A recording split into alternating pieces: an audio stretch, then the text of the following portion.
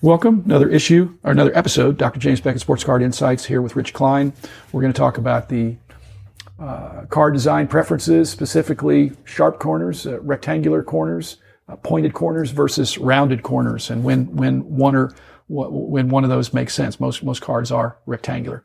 But first, a quick shout out to our sponsors, Beckett Media, Beckett Grading, Beckett Authentication, ComC.com, Burbank Sports Cards, Mike Stadium Sports Cards, Heritage Auctions, Huggins & Scott Auctions, Panini, Upper Deck, and Topps. So, Rich, what do you say? Rounded corners, that work for you occasionally? I think on the rare occasion it works. I think it's especially on the slightly smaller size cards that are almost like pack inserts. Then it works beautifully. If you have a mini with rounded corners, I think that's really a win-win, because then it's really showing a differentiation between the regular card and the smaller mini insert card. So it's a differentiator, perhaps. Yes.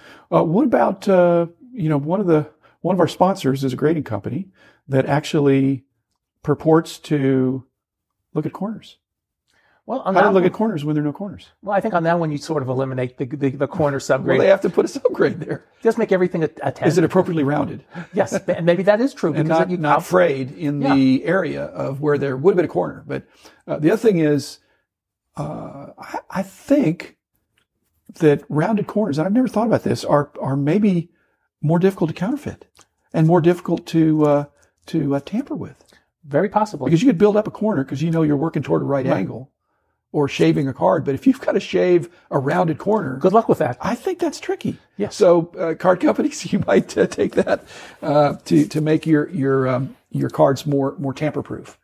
They do have there can be an elegance to it that it's not just if you drop them they won't ding the corner, but there's 69 Top Supers, we talked about those. Right, and they're rounded corners. They're rounded corners, and it looks right because it catches your eye that it's not a regular card. And that's where we'll call it the exception proves the rule, that it's, on certain cases, it's perfect to have rounded corners.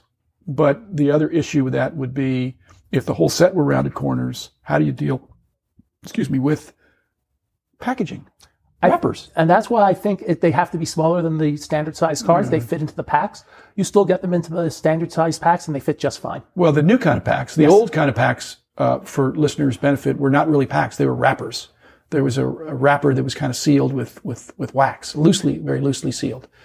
But now they're kind of professionally packaged with what would be foil kind of stuff usually. So. At any rate, it's an interesting consideration. We're I think both falling in the camp of square corners are typical, and there's good reason for that. The occasional round corner, interesting. Yeah. So thanks, Rich. Thanks, Jim. Again, thanks, listeners. We'll be back again tomorrow with another episode.